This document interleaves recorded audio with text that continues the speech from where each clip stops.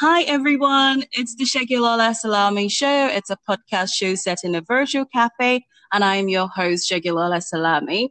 If this is your first time listening to the show, like I said, is a podcast show set in a virtual cafe. Listeners can expect to learn something new, be motivated, be inspired, but hopefully take something away from taking the time to listen to us. I get guests from all walks of life, author and non-authors come on the show and they share their experiences with us. So I think before I go into the show properly, I would then be asking, how is everyone doing with the lockdown? I think the thing that's helped me the most is that, we've got some ducks in our backyard and I literally just love watching them. So it's definitely helped me cope, with the lockdown and not being able to go anywhere. And ducks are the most amazing creatures in the world. Like they just have such strong personalities. And, we've got some check-ins with them and literally the ducks are like the king of the backyard, right? Like literally they're bossing everyone around. So it does bring a smile to my face. But before I do get carried away, who have I got here with me today? My name is Mark Piggot. I'm an author of the fantasy novel series Forever Avalon. My third book, The Outlander War, was just recently released by Austin Macaulay Publishers. They're in the UK, as a matter of fact, and I am calling from the United States. Pleased to be here with you. Hello, Mark. Pleased to have you as well. Whereabouts in America are you? I'm in Alexandria, Virginia, just outside of Washington, D.C., also under lockdown, like the rest of you. I've been about a month now, just me and my wife and my Westie, Sully, in our apartment here. So how have you guys been keeping sane with the lockdown? A lot of what my wife does it through exercise and I do it through writing. I've been focusing on my writing, as well as I'm still teleworking from home. So between work and my own writing, that's been keeping me sane. For my wife, she exercises a lot. And for the both of us, it's just taking our dog on walks. Okay, so your lockdown, do they allow people to go out for walks as well? Yeah, we are. You're limited. Everybody's got to do the whole social distancing. Basically, I think walking is all we can do pretty much right now. Besides that, and go to the grocery store. I think those are the two things that we're allowed to do. So it's been pretty isolating for us. Haven't seen too much of our kids. Since they're all grown anyway, but they're out and about and everything. So it's been a real experience in this sense. Why I was asking though, because again, I'm part of several parenting groups on Facebook, and it's like, there's always someone putting pictures. It's like, this person is so selfish. How dare they go on the walk? How dare they go to the park? When there's social distance, and so it's like the mommy brigade in our areas, they're on full patrol, right? Curtain twitchers. No, here it's not really a lot like that. I think because a lot of people in our area, in our neighborhood, especially, we have our dog owners. So we are very familiar with each other. So we're always out and about and, being safety conscious with everything. But we're still enjoying those walks because, you can't stay stuck in the house. It's just too much. You got to get out and get that fresh air. It's what helps motivate you and get through this, I think. Yeah. Well, like the authorities say, stay home, save lives. Hopefully, the more we do this, the more we can reduce the spread of the coronavirus and our lives can get back to normal as quickly as possible. Hopefully not too much longer. In the meantime, my dogs are entertaining me and my daughter, which is the most important thing. But yeah, so what book have you been writing? Because you say you've been doing some writing. What have you been writing recently? Well, as I said, my third book I'm a fantasy author. And so I delve into the world of kind of, I guess the best way to explain it is to look at the King Arthur mythology and what happened next. And that's kind of where I've taken my Forever Avalon series about what happened after the death of Arthur and trying to make people understand it better through bringing in a modern family to this medieval fantasy world. And This is my third book. I'm actually working on the fourth one of the series now, getting ready to send that one to a publisher, and going on from there. Okay, okay. So you're going to be sending it to publisher. Are you not going to go with Austin Macaulay anymore? No, I'm with them, and they've been great. Actually, they're one of the better publishers I've worked with since I started writing back in the early 2000s. My first book wasn't published till 2009 by a small publisher, independent publisher here in the United States, and actually the owner and editor in chief of that, he passed away about a few years ago, and so with him passing away, the company shut down, so my book wasn't available anymore. So I actually had to take my first book, since I own the rights to it, and republish it through Amazon, through their publishing program. So that was an interesting experience in itself with that. My second book, The Dark Tides, was published through another independent publisher here in the United States, iUniverse. And they've been great, but just not, it's hard for someone who's self-publishing. You've got to find that right one that's where the money you're spending on publishing is worth the cost of that you're putting into it. Austin Macaulay, like I said, they've been the best one I've had so far because they've actually done more editing, the cover design, promotion. Everything they've done with it has been worth what I paid for them for that.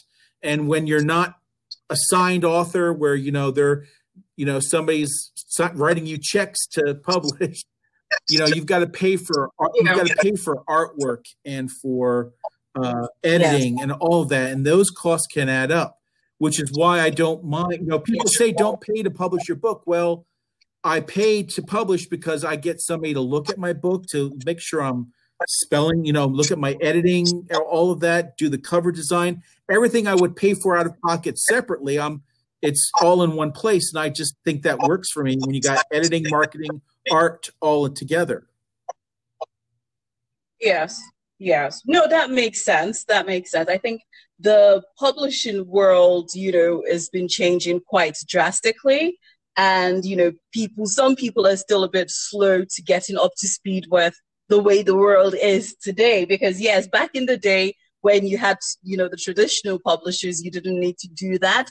And they would normally be the ones to give you some money rather than you paying out money. But with Amazon and, the whole self-publishing being easier now, you do need to pay for these things upfront.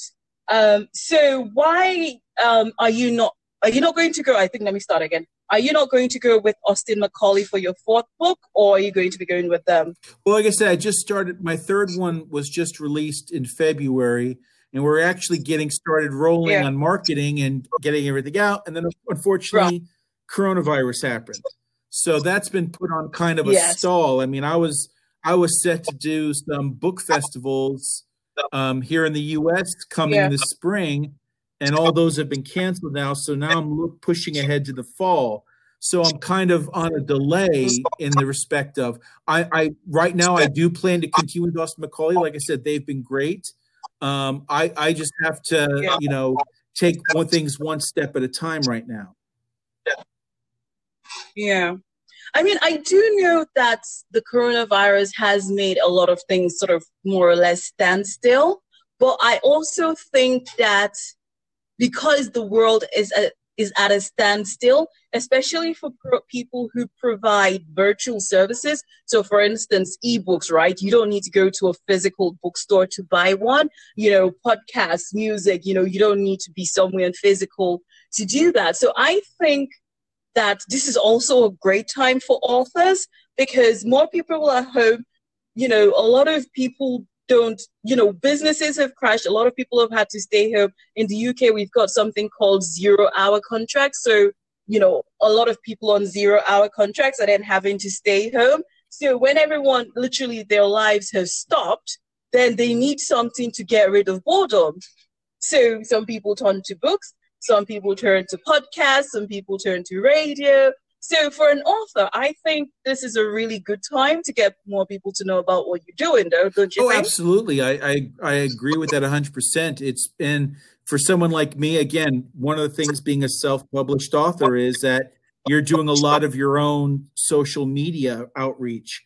I have my own, Twitter, Facebook, and Instagram for me as an author, and I'm pushing my books out every day, to people trying to get garner that interest. And again, working through like Austin Macaulay, when I tag them on it, they then push it out as well. So it helps in those areas when you have a good publisher to help you push out your novels. And again, yeah, absolutely. This is a great time when you're stuck inside.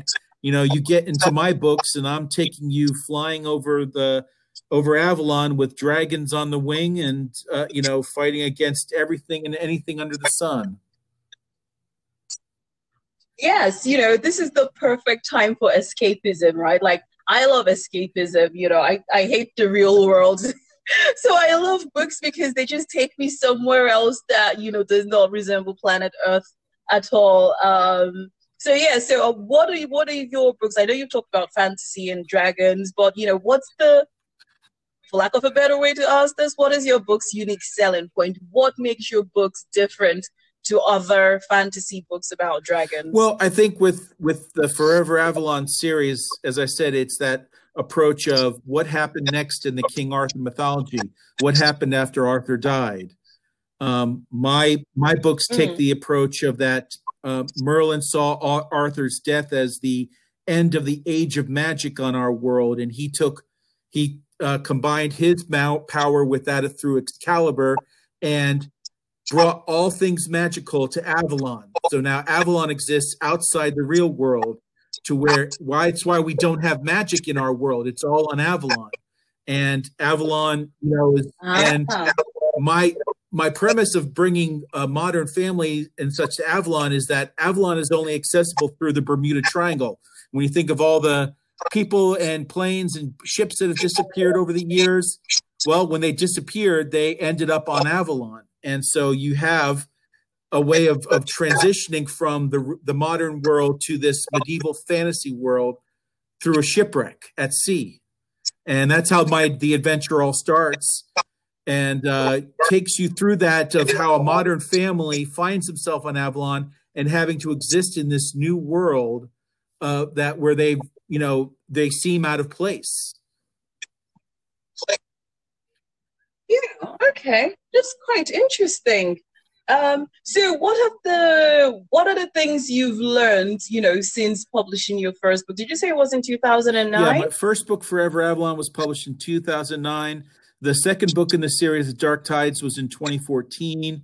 And my latest novel, The Outlander War, that's the third book to complete this first trilogy. That was just published this year in February of 2020. I've learned, I can really say that as an author, number one, I've learned about what to look for in my writing, specifically about the difference in writing when you're writing something in past tense, present tense. You've got to, as a storyteller, you're always talking in the past because you're telling the story. Yeah. So, and it's hard because you're thinking in the present, but you're writing about the past. So it's that's kind of you've got to garner that in your head as you're writing. It's something unique that I've never thought of before until now, of course. Yeah. The other thing I've really learned in my writing is research. That is the biggest thing that for an author. Yeah. I've incorporated all mythologies within my novels. I'm talking, we're talking not only English, mythology of elves, dwarves, and things like that, but Scandinavian, Germanic, Russian, even African, because well, one of the things I incorporated in my novel is the fact of that, when there were slave ships going from Africa to the United States across the Atlantic, so one of them might have got through and crashed on Avalon. So you have an entire culture of people different from medieval fantasy, that created their own little section of Avalon as their own culture, their own world. So to do that, I had to research African mythology about about the way they perceive the world and their myths and legends, of course. Okay. So which ones did you make reference to in your book? I'm curious. The legend of Arihuedo, the rainbow serpent that created the world and that lives under the ground. When you the legend goes that Arihuedo is the was the mount for the for God, and that Arihuedo, when it came to Earth and moved across the earth, it created mountains and valleys and the ponds and lakes and things like that. And now it lives under the ground. And so whenever the earth rumbles, that's Arihuedo moving under the ground. Interesting. Almost sounds like Tremors, the movie, you know, those giant worms under the ground. Which country in Africa is that from? I can't really see off the top of my head. I think I was just looking at overall legends of African descent, but I pulled a lot from Swahili, and Southern Africa was a lot where most of that was from. Ah, okay. No, that's cool. All right, cool. So I think you've told us 2 things you've learned. Maybe you could make it 5. Would 5 be too much? No, not at all. My biggest thing is that, you know, as a writer especially, I read all the time. And I'm sure you do. I'm sure you know that as well as a writer yourself. You know, reading is what makes us, it helps inspire us. I've read basically almost every fantasy author out there, from Tolkien. Michael Moorcock in the Elric series is one of my favorites. Of course, Terry Brooks in the Shannara series. That's another one of my favorites. C.S. Lewis. You know, I read, but I also read things like, Arthur C. Clarke in science fiction. Those are some of my favorites as well. You have to read to be able to write, and then take from that the inspiration, but still be original to yourself. I mean, my stories came, to be honest with you, my stories came from when I was early in my career. I'm a retired veteran of the United States Navy.